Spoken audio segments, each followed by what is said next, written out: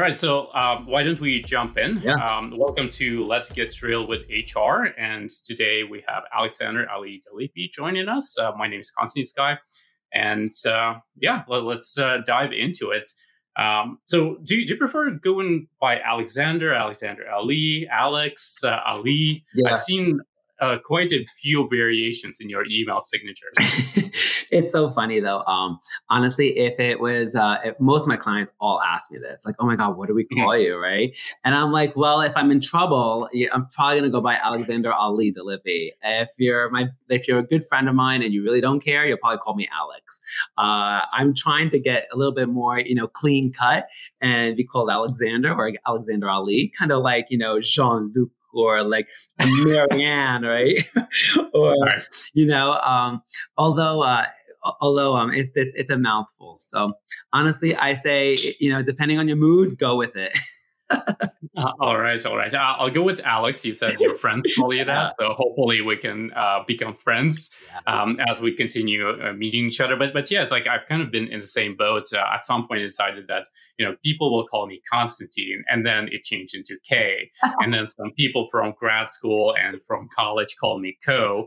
And wow. I'm really, really confused whenever I hear Co, just because I'm so not used to it ever since I graduated.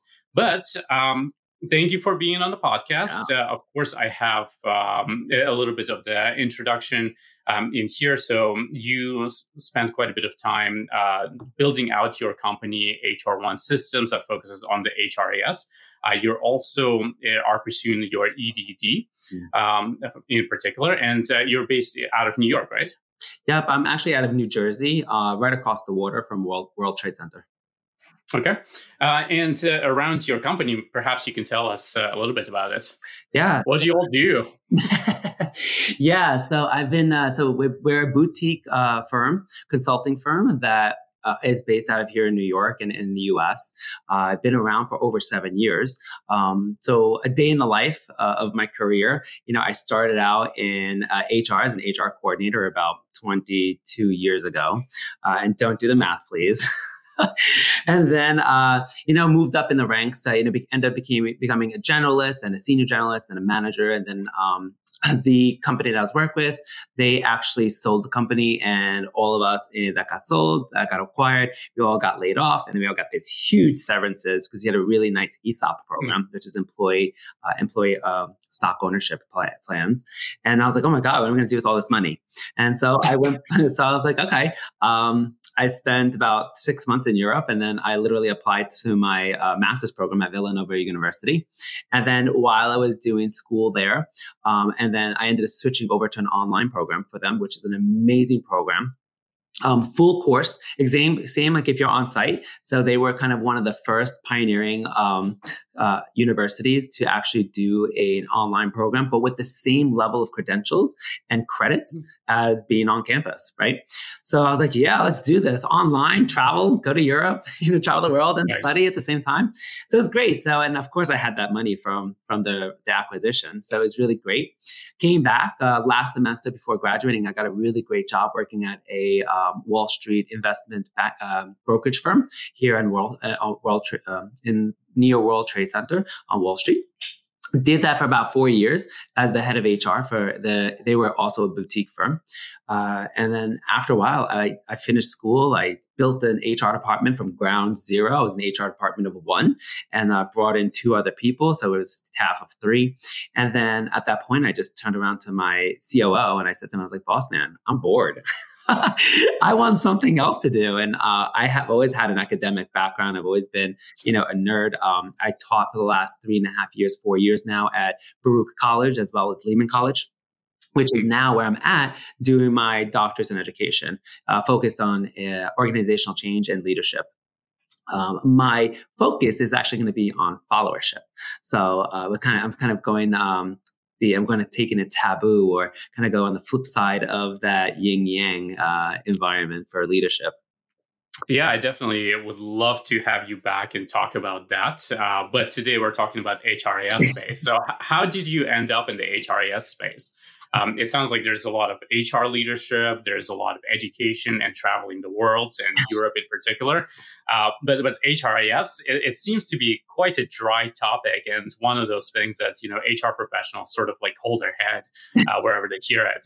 Yeah, so it requires a lot of data analysis and a lot of analytics and a lot of heavy Excel data crunching.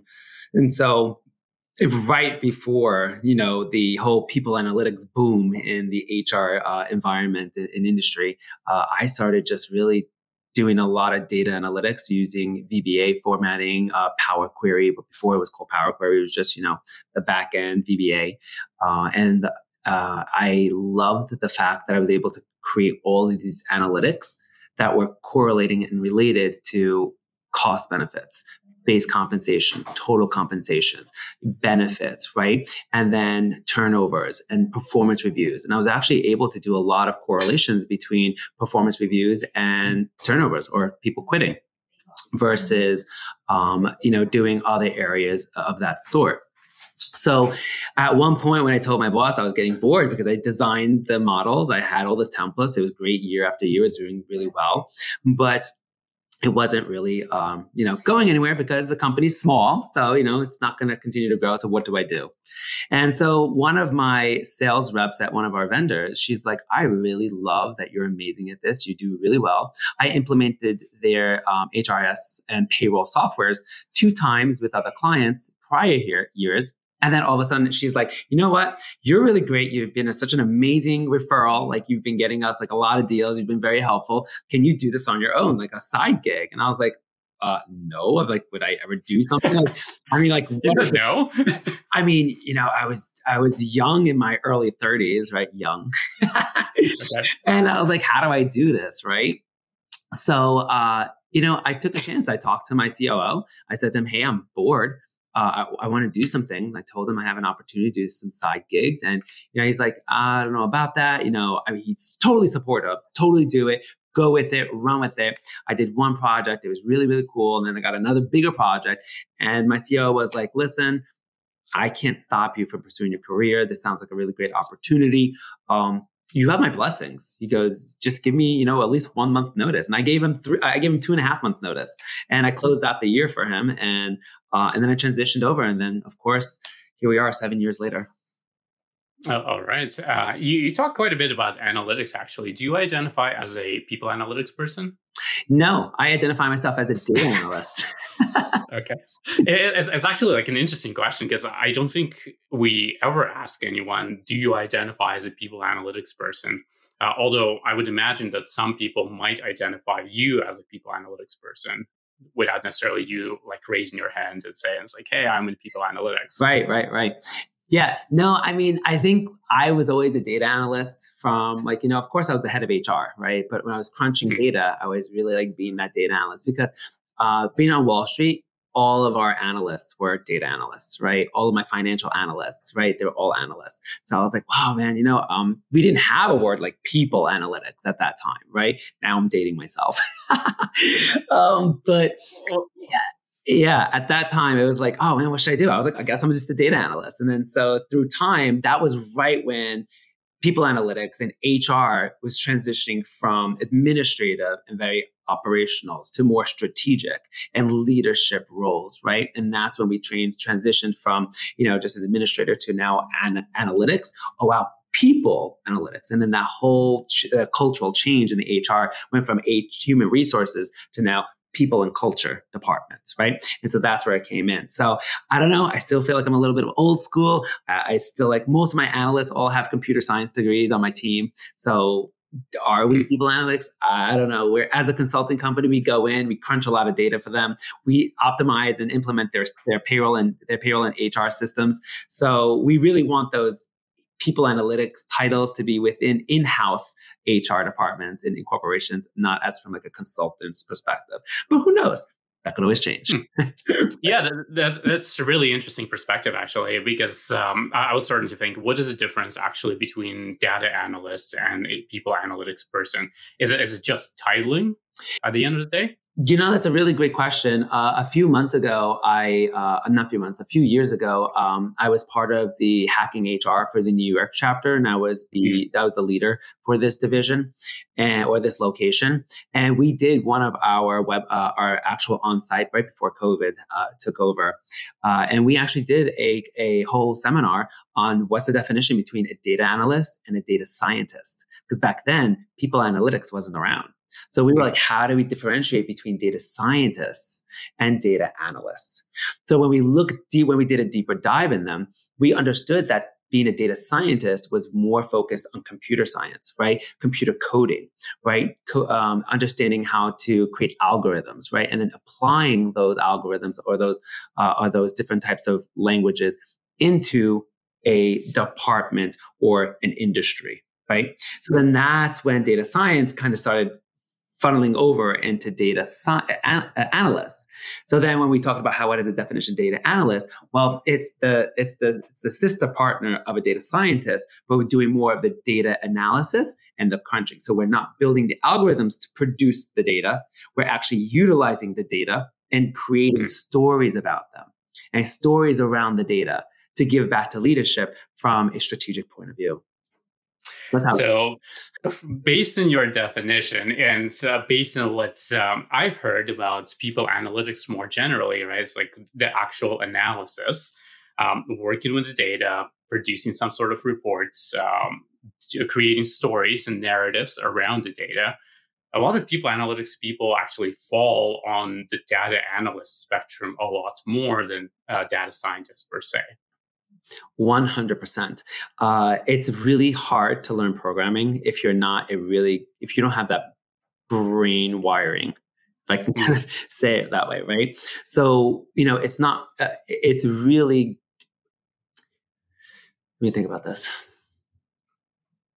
So right now in our industry, we're coming up to the challenge of creating very unique like macros or types of code in order to replicate or to produce data that is very mundane, right? Versus like having to just do the manual. So from our perspective, right now, like I told you earlier, all my analysts actually have computer science backgrounds, right? So they all know Python or R or SQL. So in our industry, we use SQL as our language program to use, because that's really where our data houses or data storage is at. And then we just use SQL coding or SQL scripts to actually extract the data and create a whole bunch of tables and different fancy tables. However, now what we're trying to do is introduce our studio coding. Right. Okay. We can create tables, but SQL can't create pretty visualizations, right? Presentations, graphs, charts, etc. Our studio is able to take the big data information and then actually visualize it. So now we can, and from a coding perspective, we can actually make it more elegant and create stories out of those presentations with linked to the actual data. So it's kind of like the next evolution of SQL coding or SQL script writing to the next level with your databases that you have, right? You still need the foundation of SQL databases, but the next step is you can bring them into our studio to create those really cool visualizations. Because at the end of the day, in human resources or people and culture, we're strategic now. We're not very operational or administrative, right? So if I circle this all back, we want to be. We want to be, right? It's like, we want to be strategic, not administrative. Right. We've been administrative for over 50 years, right? So since we changed our name from personnel administrators, right, to human resources, and now we've taken the next evolutionary step, right, to people and culture, right? I just can't wait till we see the next evolution with AI. What do we call ourselves after that? Do we call ourselves human bots? Are we human bots? Well, that's definitely interesting, right? Because what is AI going to do overall to the entire organization? And how is the organization going to look like is a big question, of course. But around the work that you do, so there is a part of it that focuses on actual narrative generation, but there's also a part where you're getting invited by the organizations to run optimizations of their HRISs, and largely that signals to me that the big problem right now that's happening for many organizations is that their HRIS is very much disorganized. Which I have seen in my practice as an operator and, switching to HRIS, but also in my consulting practice and advising the different clients. So I wanted to touch a little bit about that, and perhaps you can talk about some of the core issues with the HRIS right now that organizations are trying to address. Yeah, I have two really great extreme case studies that I'm working on right now. Two different clients of mine that I have. I'm not going to say who they are.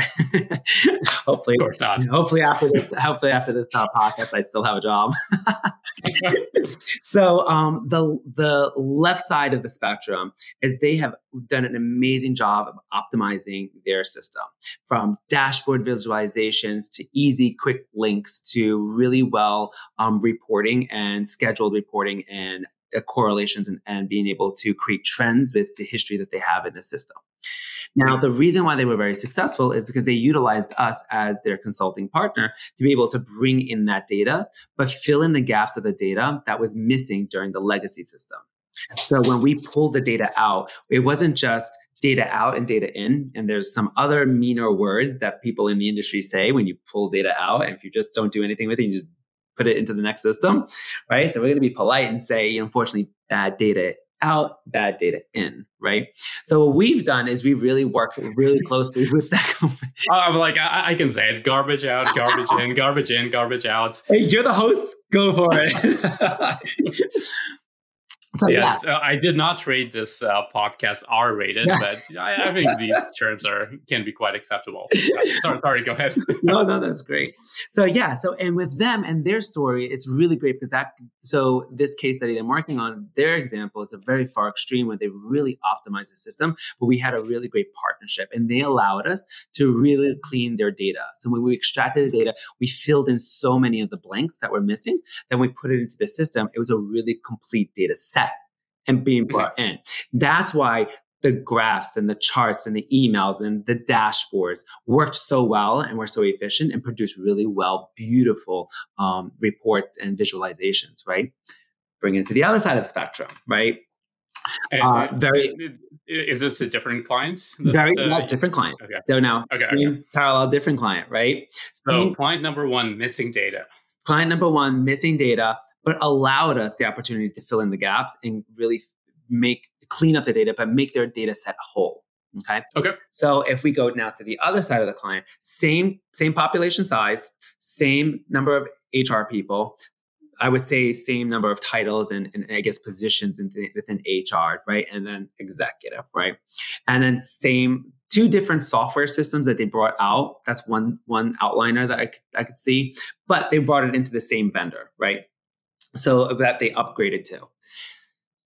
Didn't make time for meetings, didn't want to schedule training sessions with us where we do kind of like tricks to the trade with the software to kind of help them out. Because that's one of our specialties with our boutique firm is we really love knowledge transfer and really teaching them how to fish and how to really maximize the system.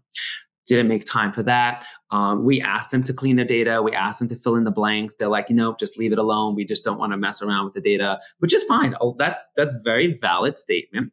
Sometimes you don't want to touch legacy data. You want to keep legacy data the way it actually originally comes in, right? But the problem is that if you keep in, there's all these gaps. What do you do with these gaps? Well, then unfortunately, your charts, your graphs, your reports, your analytics, turnover reporting numbers kind of look weird. They get skewed a little bit because you have all these gaps missing, or you have these random outliers of, termination reason is, voluntary, involuntary versus blank, blank, blank. Right, performance review versus left for another job opportunity or blank, blank, blank. Right, so as a PhD yourself, when you're working with a lot of data sets, if you get all these NAs, what happens to your data set? It becomes the reliability.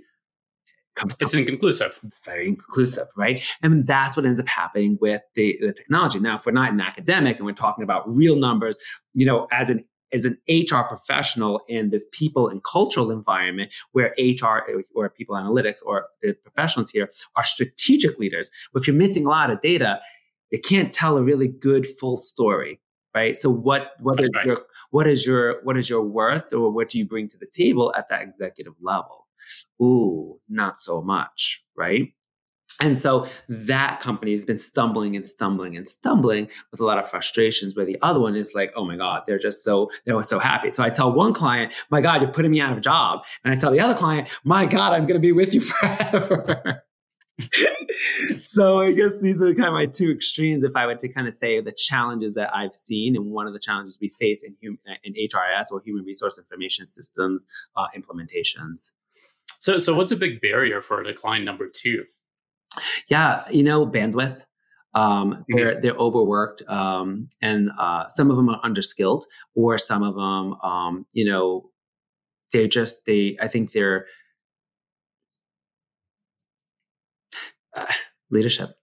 I mean, when you don't have a really strong leader that invests in the product that you're purchasing, implementations are not cheap. They're cost No, they're not. for the firm, right? So if you don't really take the time to invest in it, and you're not a real good leader, and not in the leader sense of you're doing the work yourself, but like being, hey team, you need to allocate time, and we're allocating our time. We're going to reshuffle our workloads, our priorities. Let's get it in there and let's get it doing. Well, what ends up happening is I think when they bring in a consulting company like mine, I kind of handicap them a little bit.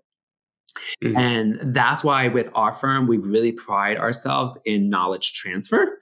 We don't want to we'll do the grunt work initially, but once we get that grunt work done, immediately we try to switch over into training and development and knowledge transfer, and really teaching them the system, tricks to the trade of the software to get them to that next level. And I think that's where it's like, well, all right, the system's ready. It's working. We got it.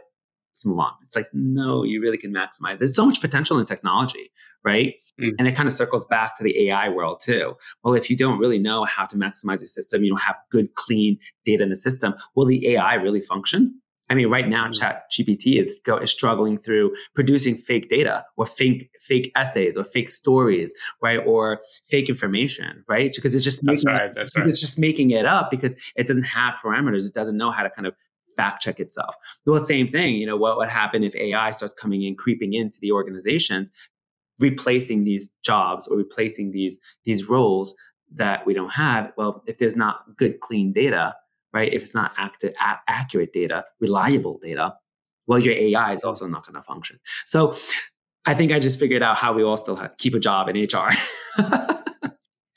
All right, so do tell. That's it. Good being able to bring the data and analyze the data, and that really comes into your line of industry as well, and kind of what I love. And earlier we talked about how you did your homework on me. I mean, I've been stalking you for almost 2 years now.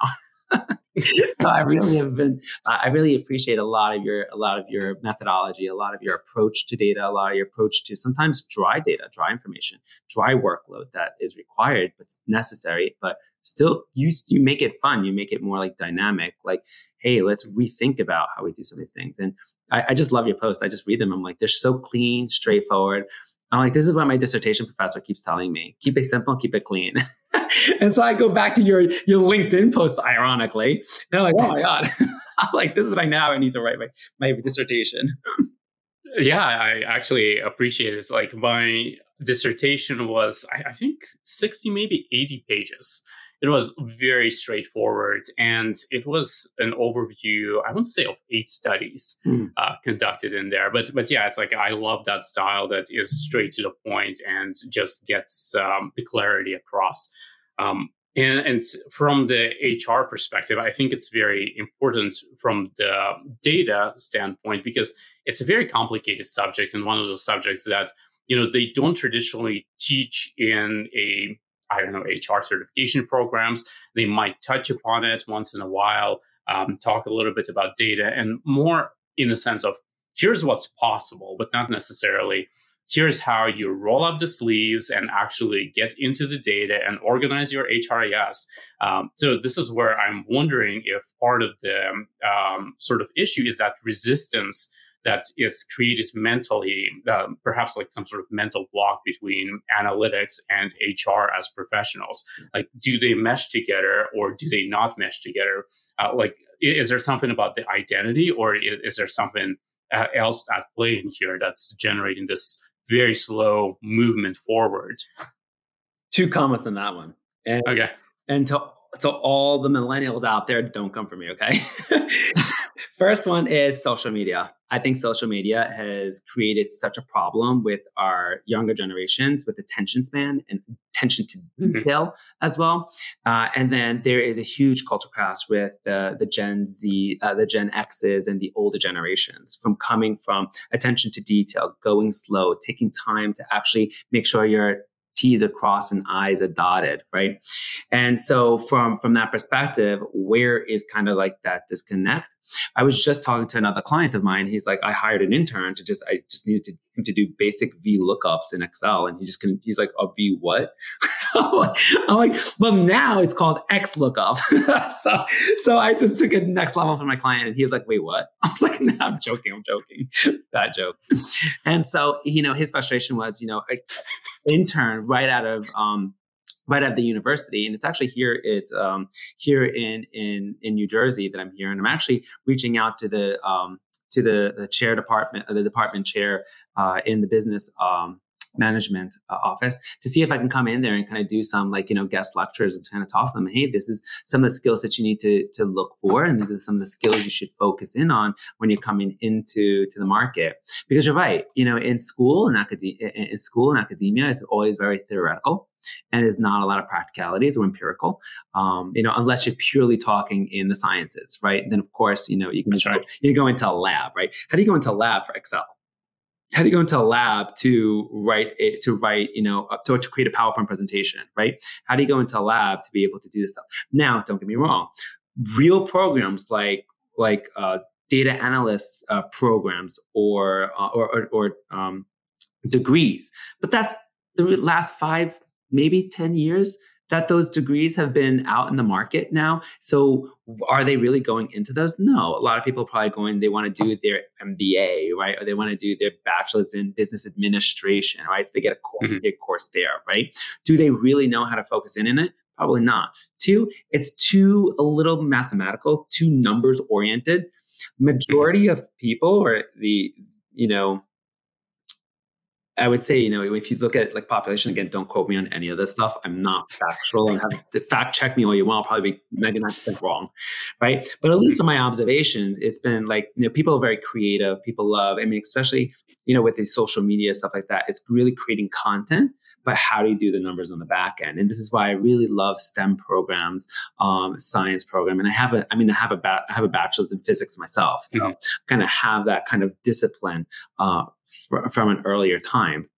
So if we kind of bring it back, what would we see from a resistance or challenge? I think it would be that I would not blaming anybody, but it's just how do we kind of get out of this whole theoretical, oh my God, let's look at these really amazing power presentations, right? That create all these visualizations, that can create all these stories to tell, to do a business case, right? But where is that data coming from? Right? Where are those pictures coming from? Right. So I think that's where I would see it. And I'm really excited to be partnering up with the departments here at the universities to try to kind of go in as a lecturers, kind of say, hey, once you get out of school, this is what you're going to do. Right. These are some of the basic skills that are, at least from my age and older, and I'm very young, by the way. That's another thing that I've noticed that a lot of people say it's oh, I'm dating myself and think that they're old. I'm like, I don't find that I'm that old. And a lot of people who are my age are like, oh yeah, I feel so old. Yeah. But it's kind of, I think we used to do that in our 20s and as a joke, and it kind of stuck with us. Oh my God, yes. At least I'm an elder millennial, right? If you really want to do the math, I'm a second generation. I'm a second year elder millennial, which I like to call. I've coined myself as an elder, right, in the millennial spectrum, right? Which iPhone generation are you? Hmm. Well, cool. It was really good to catch up, but wanted to learn a little bit if you had some words of wisdom for the HR leaders and HR generalists who are looking to get into data and perhaps clean up their HRIS data. What are some of the things that they could be doing? Yeah. So I would say start out simple. Excel. It's a really great. I mean, it's time old classic tool. You know, if it's not broken, don't fix it. And I think that's a really great starting point. Learn a little bit of tricks of the trade to Excel. Learn about different types of formulas. Learn a little bit about Power Query. That's a really great introduction to take you kind of to those next levels. And if you really enjoy doing some of that, enjoy doing some of the coding, the formula creations, the complex formulas or sheet integrations or combinations, then you can kind of start looking at, oh, wow, what's the next level from Excel, right? And then kind of start out there. So don't be scared of the data. Love the data. It is your best friend to tell you a beautiful story and really get you to that executive strategic level of a role or position you really want to get to. Short and sweet. All right, awesome. Thank you for being on the show, Alex. This was super informative and really interesting conversation about where we're going as a field overall and the importance of data, having clean data, and then using it to tell the great narratives. Thank you so much. I mean, I hope to come back again. I'd love to help wherever I can. So yeah, thank you. This was fun. I mean, I tried to keep my jokes to a minimum. Your jokes are great. All right. And thank you everyone for listening and tuning in. Subscribe to the podcast and I'll see you next week. Cheers. Cheers.